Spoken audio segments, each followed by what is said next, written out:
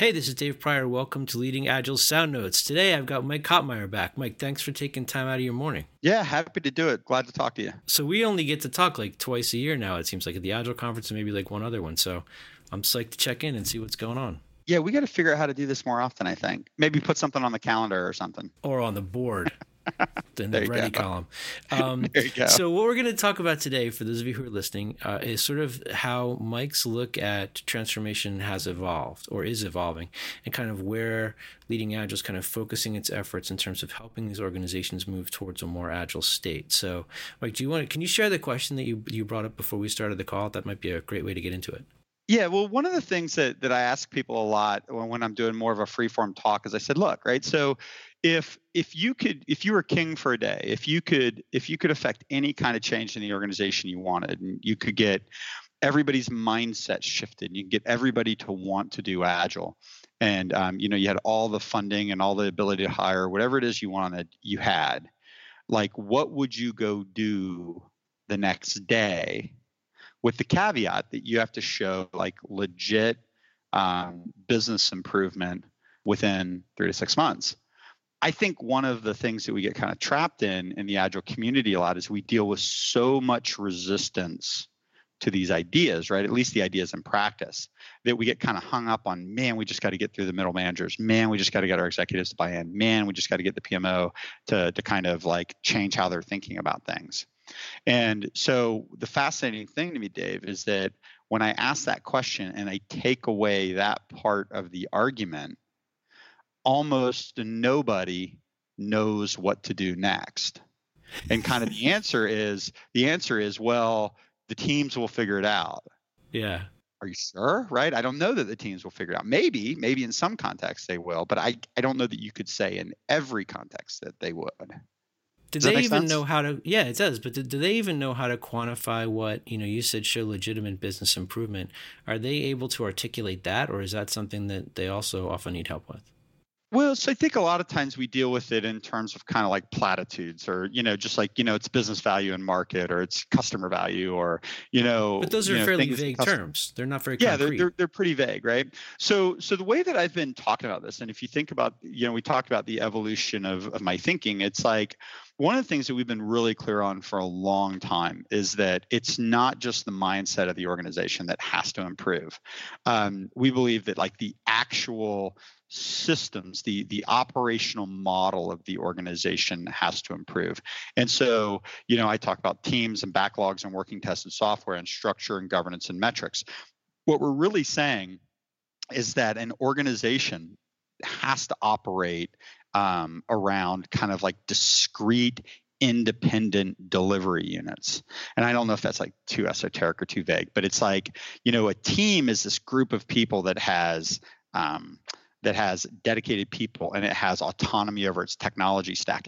And in order to get Scrum and the practices of Scrum to really work, you really need to have the underlying environmental ecosystem in place for Scrum to actually be effective, right? Because we talk about Parker Cult Scrum and all those different things. It's like if I go through the motions of Scrum, right? I'm doing the Scrum things and I have the Scrum roles and I'm going through the Scrum ceremonies, but I've got a team that is encumbered by dependencies across the enterprise. That team's never going to be able to get to a definition of done at the end of the sprint. This goes back to that fitness thing about they're not even ready to train to run a marathon yet. Yeah. So when we approach transformation, so kind of like the first understanding was that you have to deal with the underlying systems, you have to enable the systems with practices, and then you have to address kind of the mindset and the attitudes. And so you can debate as to like whether you start with mindset and go to systems and go to practices, or maybe it's mindset and practices and systems. What we've generally centered on is getting the environmental ecosystem in the organization right, is the first thing, because those dependencies, that technical debt, right, all those different things, that's what's really getting in the way of agility. And then practices overlay that healthy ecosystem, and then mindset is really kind of the fuel, right? It's the enabler that enables us to really operate within this new operating model. So the first understanding was we have to address all three of those things in a transformation. So teaching somebody skills is insufficient. Teaching somebody values and principles is insufficient unless I do that in conjunction with changing their model, okay, Right. that they're operating in. So that was kind of like the first level of understanding. And then we kind of we've been talking about for a few years, the thing that you see on our website around the compass, or you'll hear us call it the 4 quadrants, things like that. But basically, the process of doing this is a journey, because when there's real legit organizational impediments, we can't just say to these teams, we'll just do a retrospective and surface the impediments, and the Scrum Master will help you remove impediments. If the impediments is a crushing level of dependence upon 8 other organizations and a super heavy release management and very heavy program and portfolio governance, and just all these things that are beyond the purview of the team, then there has to be, I think, a greater deal of organizational intentionality around removing those things. And so kind of like the second major insight is that this process, this notion of transformation is a process, and all of the impediments that we're going to encounter are not going to be able to be removed overnight. So that doesn't mean that we just kind of train and pray and hope that everything's going to be okay, right? We have to go, okay, how do I get the system working now? And then how does the system evolve over the next 3, 6, 9, 12 months as I'm able to actually improve the system? And so we kind of introduced this idea of expeditions and base camps. And so an expedition, if you're kind of in safe world, you might think of as a value stream. We don't tend to use that word. It's like team level execution, program, portfolio, a vertical slice of the enterprise. Once we have that vertical slice identified, then we'll say, okay, first goal is let's stabilize the system. That almost never really looks as agile as we would like it to be. But what we're doing is we're doing team-based, iterative, and incremental. We're using Scrum, we're using Lean, we're using Kanban, we're using different agile program and portfolio management techniques. But the idea is stabilize the system. And then as you improve it, you can do things like reduce batch size. Then you can start to figure out how we want to break dependencies. And then we can increase the local autonomy of the team. And then we can kind of get into a lean startup innovation mindset kind of a thing. But the processes associated with actually improving the ecosystem and then adapting the practices that we choose to employ as we go, right? That is what helps us get there, right? It builds trust with the organization early. We earn credibility to make future improvements. Where I think the industry is struggling is that because we have this mindset focus, it's like, well, once we get the mindset out of the way, well, then everybody will know what to do. Well, I don't think that everybody are systems thinkers, right? I don't know that everybody understands service orientation. I don't know if everybody understands team formation strategies. Even if they did, I don't know if they know how to deconstruct some of the program and portfolio stuff that's getting in the way, right? So it's like what I think you end up with is if I, left to an organization's own devices, anything at scale, you get everybody on board. But I think what you'd end up with is a lot of local optimizations across the organization, right? I want to ask you a question about this. I've been kind of stuck on something since you mentioned about mindset being the fuel.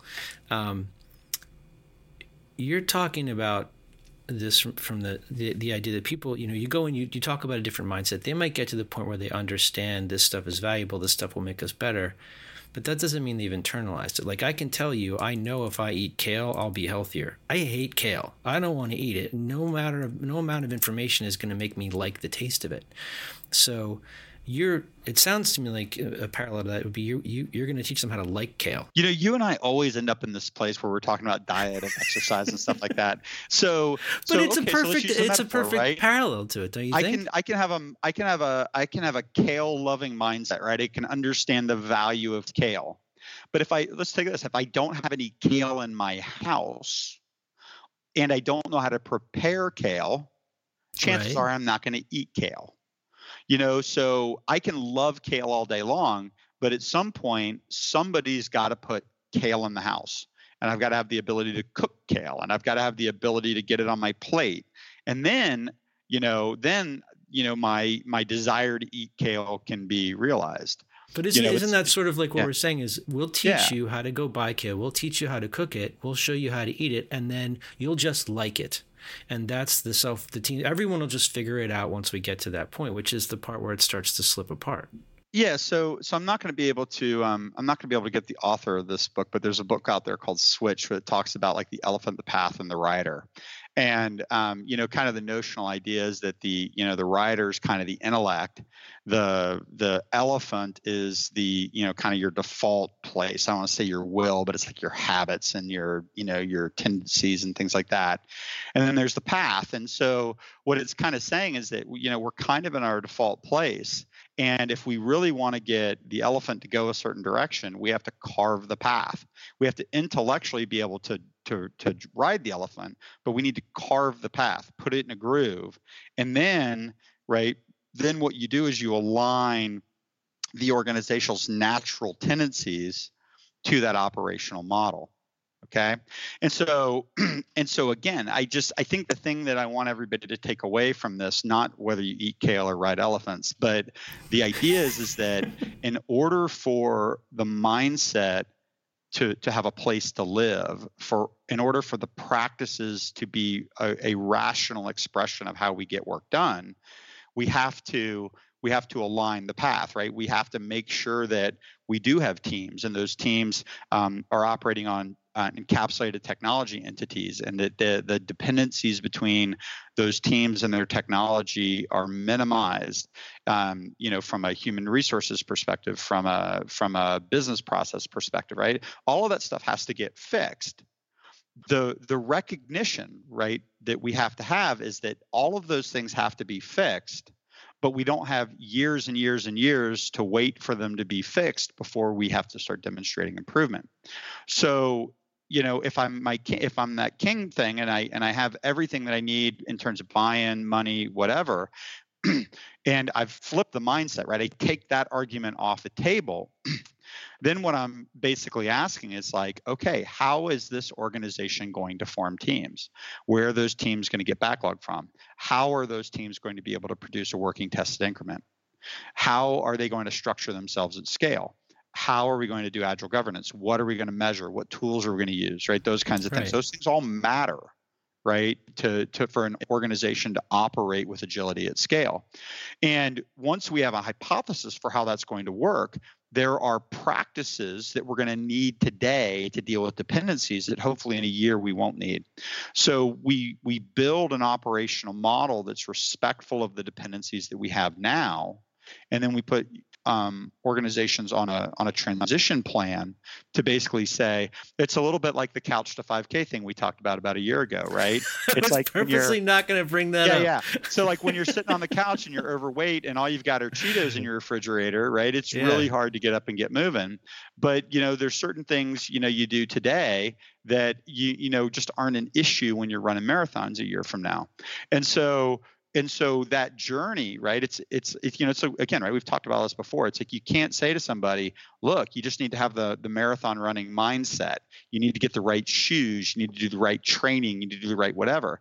There's things that you do when you're overweight, sitting on the couch with a kitchen full of Cheetos, that you have to systematically improve the system so you can start performing with more agility.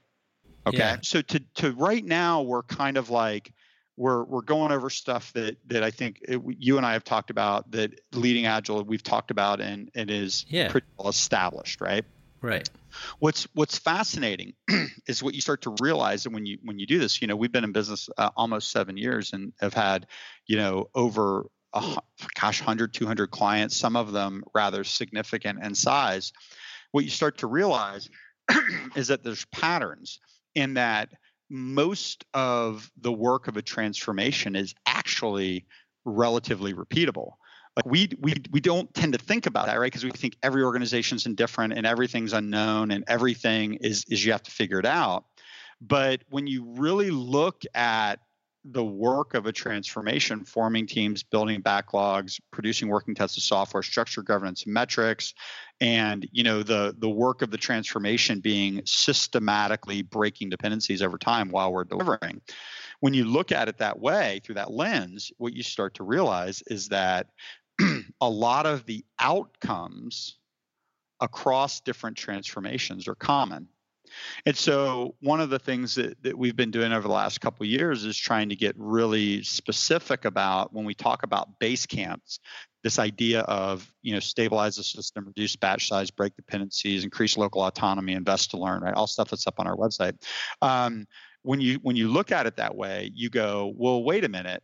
To get to base camp 1, there's actually about 8 to 10 intermediate outcomes, leading indicators that help us understand if we're actually moving towards and having a stable system. So like if I want to be predictable, so we think, let's just take the complexity out of it and let's talk about Scrum, right? So if I said, okay, Scrum team, what are we going to do to become predictable? The kinds of things I would consider is, do we have a dedicated team, right? Are they assigned to that team all the time?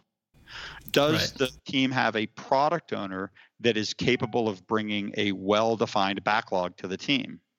Does the team have the technical capability to produce a working, tested increment of the product that is even potentially deployable in the market at the end of the sprint?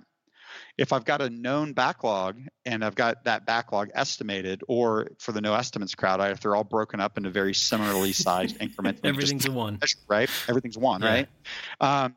If everything's a 1, right, then we can just start measuring. We can establish velocity. And so a stable, a team an agile team that is predictable can typically, in the presence of a known backlog, establish a stable velocity and be able to get feedback to which they can inspect and adapt. Right, that's the base pattern of Scrum.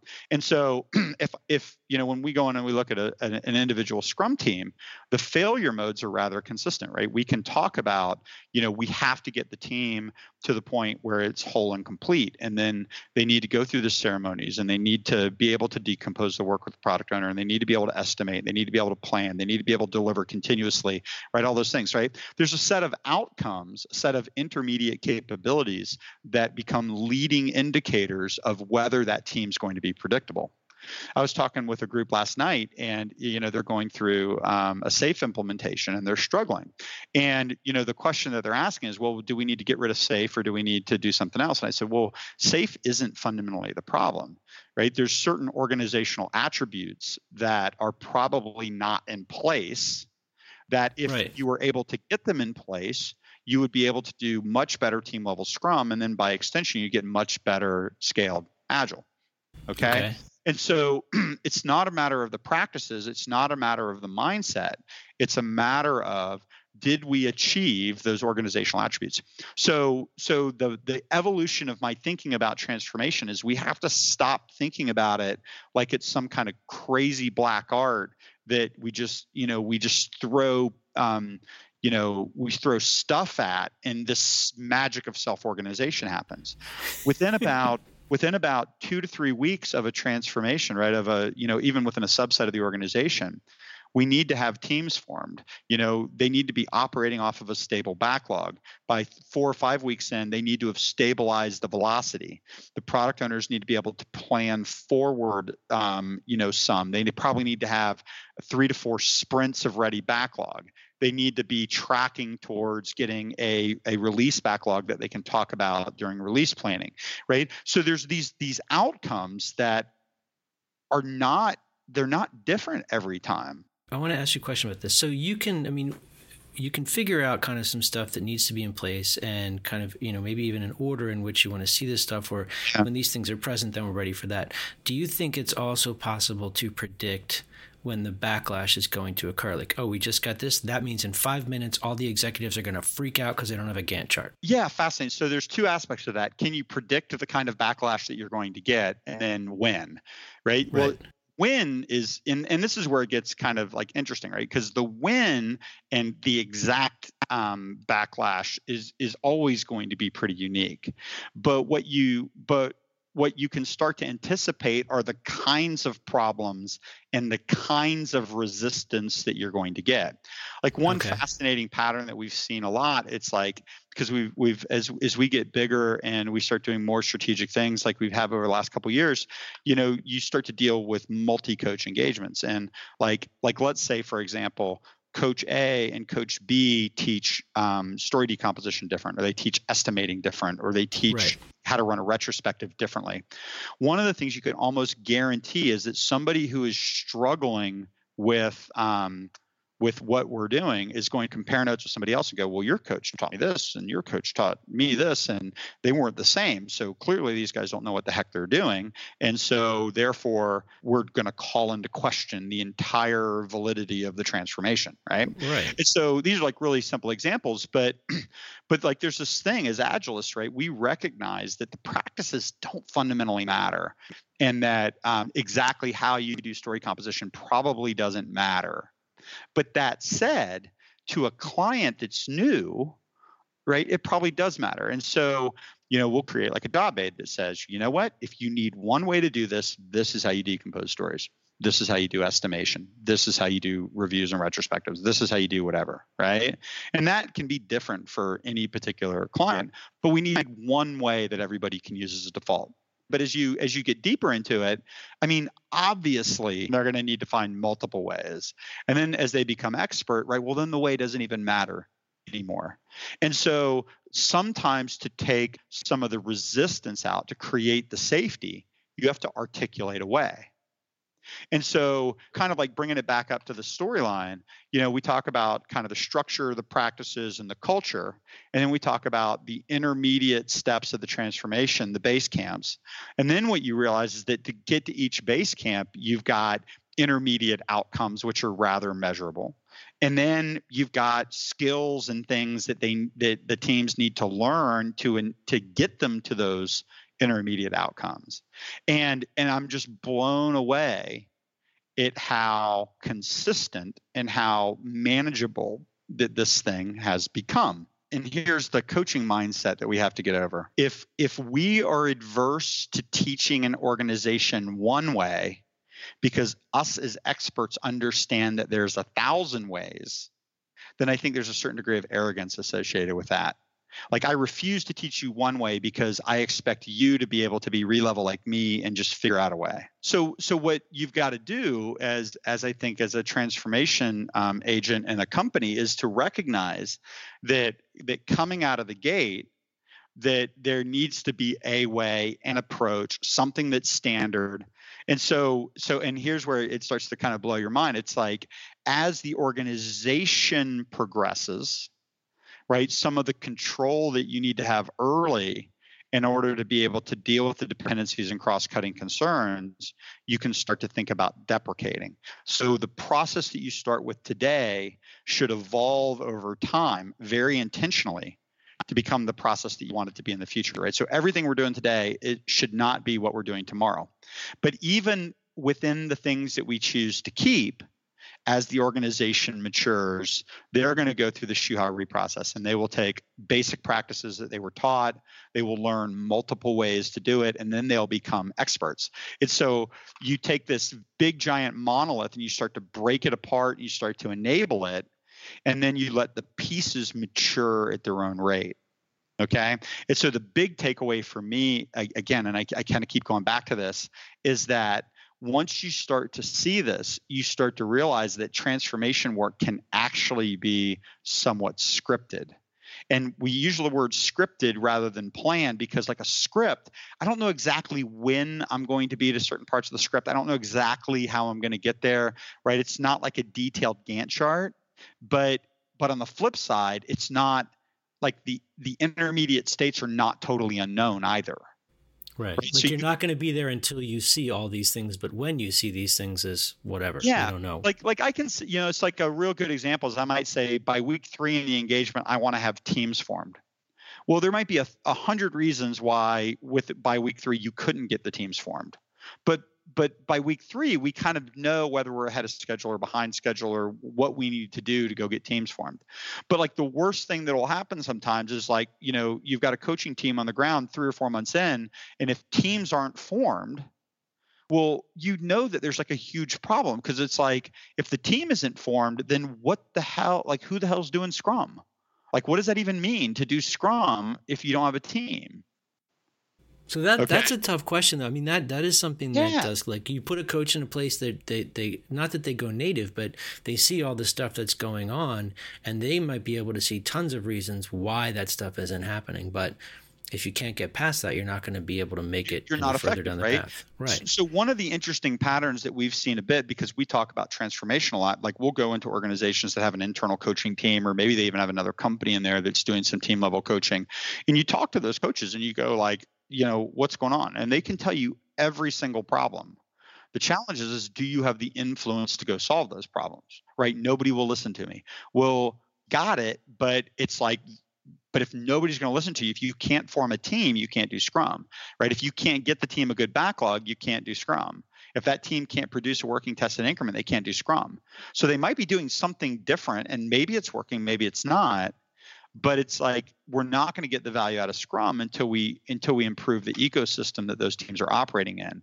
And if we're powerless to change the ecosystem, then we're going to fail. All right, I want to ask you a question about this. So you just mentioned, if we're powerless to change the ecosystem, do you have the influence? I'm wondering if one of those sort of preliminary things that has to be in place is within the organization a level of comfort with the fact that from now on everything's constantly changing and we're never going to be comfortable again, because the moment we're comfortable, that's when we're not doing this anymore. Yeah. So if that is your starting place, then I think you're setting yourself up for failure. And all but the smallest, most closely held or led companies, because basically saying to somebody, I'm going to take you out of your warm, cozy house, and you are never going to be dry and clean again. Right? Okay. That is not a message that like people want to hear. Right? They might know that being unencumbered with their stuff or whatever is ultimately liberating. But what we might need to do is just start off with decluttering, right? Okay. Start off with downsizing. Start off with, again, right? I don't know. I've really thought through the metaphor, but yeah, right. The ultimate thing is like, yeah, you want to get people to a place where they're really comfortable with uncertainty. They can deal with abstraction. They can deal with ambiguity. They can deal with rapid change. They can deal with all those things.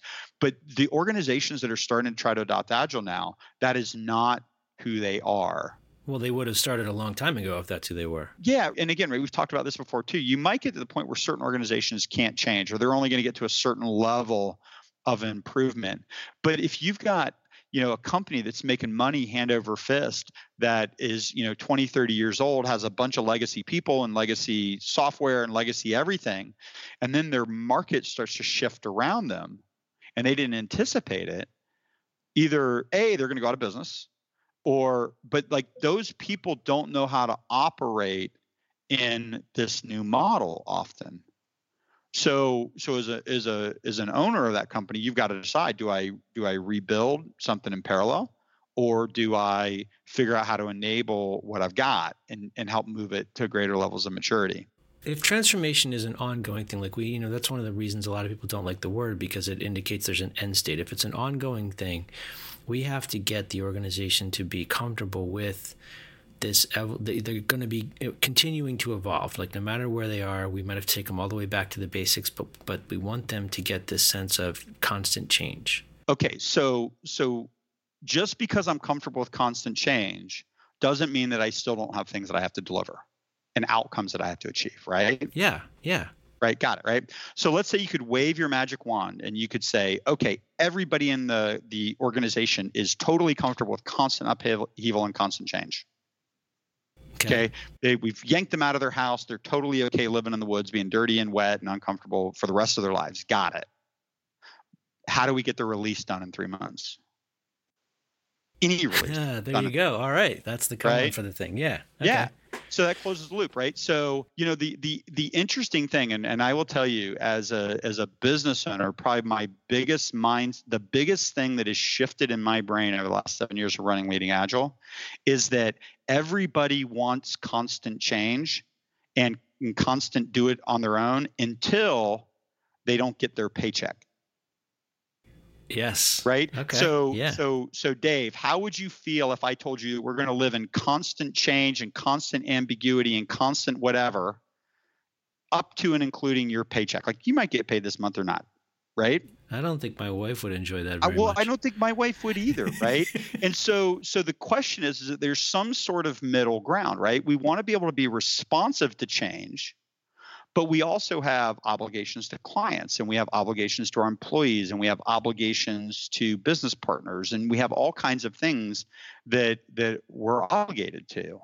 And we have not just contractual obligations, but moral obligations to people. Right. And so we have to create organizations that are resilient to change and adaptive to change, right? That can respond to changing market conditions. But that doesn't mean that we take away all aspects of certainty, or we take away all aspects of knowing that there's going to be enough money in the bank. So there's a balance between what has to be, like, where's the balance between I'm accountable, and there we've discovered a model that works versus giving people local autonomy. And so the same thing that we struggle with in Leading Agile is the same thing that organizations struggle with. There has to be a structure, there has to be milestones, there has to be guardrails or mile markers, right? All those kinds of things. We have to know if we're making progress. We have to be able to pivot if we're not. But being the kind of organization that can operate that way is non-trivial. Yeah, this is a pretty big deal. I mean, you could even, I think, to an extent, boil it all the way down to the level like of a Scrum Master's job. Let the team do what they want to do, but don't let them fall off the side of the mountain. Like, you have to keep people safe and give them enough direction to keep them from being in harm's way. But beyond that, you want them to take the initiative, right? Yeah. And it's really kind of interesting. I think, some I want to say extreme elements, right? That's a little dramatic, but I think there's a lot of people that believe in radical self-organization at scale. And maybe in certain contexts that exists, but what we're really basically saying is that there needs to be some vision around the architecture, some vision around the operational model, some vision around the outcomes. We want to put those guardrails and mile markers in place, but then empower the people on the ground to make the right local decisions to realize that vision. Yeah. Okay. And so that's the balance. And so, to kind of put a bow on this thing, it's like the transformation isn't totally emergent, isn't totally self-organizing. There are a set of guide rails and mile markers and patterns and frameworks and things like that I think at this stage are rather proven. How those get implemented on the ground, we want to try to provide as much freedom and flexibility for the people doing the work as possible. Yeah. But again, creating a sufficient safety net around their activities that we know that we're making the right level of progress. And so that's the thing that's really shifting. And I'm going from, we're going from these conceptual things about I need to deal with structure and practices all the way down to like, what does that mean and how do you make it happen? And again, I'm blown away every day by how consistent those change patterns are across our different clients, and how like a lot of the stuff we're doing is just how reusable it is between engagements, different industries, different size clients. It's all fundamentally the same. And so need to publish a paper on it or something, or write a book, I think. But we're too busy doing it right now to write that much about it. Yeah.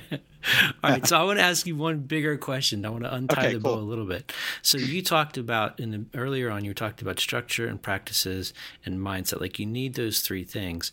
And I'm still kind of stuck on the fact that you could have, the structure. Let's say you get that in place. You get the discipline for the practices down. Mm-hmm. You can even get people to have this sort of understanding of the mindset. But it seems like there's a fourth thing that should be there after that. I mean, is that the or is there another element? So what's the fourth thing as you're thinking about it? What is the? I don't know, but it just seems like taking these three things and getting them to the point where this is actually a totally internalized thing. It's gone beyond just I think about it this way to we are this way. These things are just part of how we work, and now we can explore other stuff. It's like you're talking about a state of enlightenment within an organization. And I'm going back to your original question of then what? Like, what are you going to do after you get this and let me get a sandwich? What happens next? I think we would all fundamentally agree that, if I take all the complexity out of it and just reduce it down to kind of the core elements, right? The Scrum team. Like, at some point in time, we've got to form the Scrum team. We've got to get its operating model. We got to teach it Scrum, practices, ceremonies, artifacts, roles, right? People need to know how to do their job. Then, if they're operating off of a clear backlog. Now, Scrum can be approached one of two, probably one of a zillion ways, but right, you could have 3 to 6 months of ready backlog. The product owner could never change their mind. right? They could Right. take market information and just keep plowing through the backlog. And you could have a perfectly formed Scrum team operating off of a 6-month backlog that does everything in Scrum right: reviews, retrospectives, enable the team, right? All the different things, right? Right. And then just systematically plow through that backlog. There's nothing in Scrum that tells you can't do that. Right. What Scrum fundamentally does is it creates an ecosystem based on how you write user stories and how you plan and how you measure and everything. It gives you the opportunity to change direction. It doesn't tell you you have to. It gives you the opportunity to. Right. And my belief is that if you're doing waterfall and you don't have the ability to change direction because the governance and the nature of the handoffs precludes it or makes it too expensive, then you don't even have the opportunity to have the conversation. If I took that exact same organization and I formed a Scrum team around it, and now I was still approaching Scrum with the same waterfall mindset, 6-month backlog, teams operating, never deviating, right? I'm still doing really good Scrum, but I'm not taking advantage of the lever that it's giving me in market. Yes. But here's the interesting thing. But now the main difference is I have the ability to change, right? So the inability of change is no longer a conceptual barrier. I have the ability to change. Okay. So when I'm confronted with a new reality, I'm a month into the backlog and I need to pivot, maybe I don't, but I can. And then maybe at some point the market pressures get so great that I do. And then I learn the value of, well, crap, I learned something and now I was able to change, and I changed and I got a better outcome. Okay. Right. And then over time, right, that mindset starts to shift on the product owner side. Well, it's actually better if I don't execute this entire 6-month backlog. Yeah. It's better if I change based on what I'm learning, right? Well, then maybe after they learn that it's good to change, they start to realize that creating a 6-month backlog is a bit of waste, right? Maybe we don't need a 6-month backlog. Maybe we need a 3-month backlog, or maybe we just need 3 to 4 sprints. Okay. And that's the thing that I'm talking about, that state where it's not an issue anymore. Like you're just doing this stuff and it's part of who you are, and it's not something you call out because it's just, you become it. Yeah. So again, I think a well-formed Scrum team has an opportunity to achieve that level of Zen. Right. It's so ingrained, that way of working, so ingrained in Leading Agile. We've got 2 developers on staff, and like literally every day I talk to the developers and we decide what's the best thing to build next. Right. Yeah. But it's literally my money. I'm paying developers. I'm building product for my company, and I have total autonomy to decide. Yeah. Right. And so we can make it up as we go. And I am totally comfortable spending money to make it up as we go. But here's the interesting thing. The money that I'm spending are discretionary dollars. They're not mission critical dollars, right? So if I spend this money, I'll get outcomes that will help make Leading Agile better, or I won't, and I can decide to change direction, but I'm not accountable to anybody. So you have to create the stability and the safety to have that level of flexibility. Yeah, absolutely. But that has to be really real, right? Now, if I were the other side would be is if I were sitting here with my developers going, look, we've promised to be in market with this particular set of features by the end of the quarter, and the client's expecting it. I need some degree of assurance that we're going to be able to get there within the budget we've allocated. So this is a profitable project. That's a different level of rigor. Yeah. And so again, it's like, this isn't just about changing the people and their mindset. It's changing the operational model. It's changing the practices. It's creating optionality. Again, whether we leverage the optionality or take advantage of it or not, it's a different story. But once we learn how to take advantage of the optionality, then maybe we can start exposing that optionality to our customers, and then they learn how to operate with us in a different way. But it's like, what we want to do is we want to walk in and say, customers need to think different, leaders need to think different, teams need to think different. If everybody just thought different all at the same time, we would be awesome. Yeah. But the challenge is that we're investing non-discretionary dollars right? Everybody needs to get a return on that investment. It's very easy to kind of think as a business is like this something that's there to support employees and, make people's lives better. And it is, but you don't get to do it if it's not until you profitable. get the other stuff. Yeah. Right? Well, maybe you can do them both, right? And ideally, and I think we've struck a pretty good balance of staying profitable and leading agile and doing the right things by our customers and doing the right things by our employees. But if we miss payroll once or twice, or we run a deficit for too long because I'm out busy empowering people and letting them, well, then at some point the company goes out of business. Yeah. Right.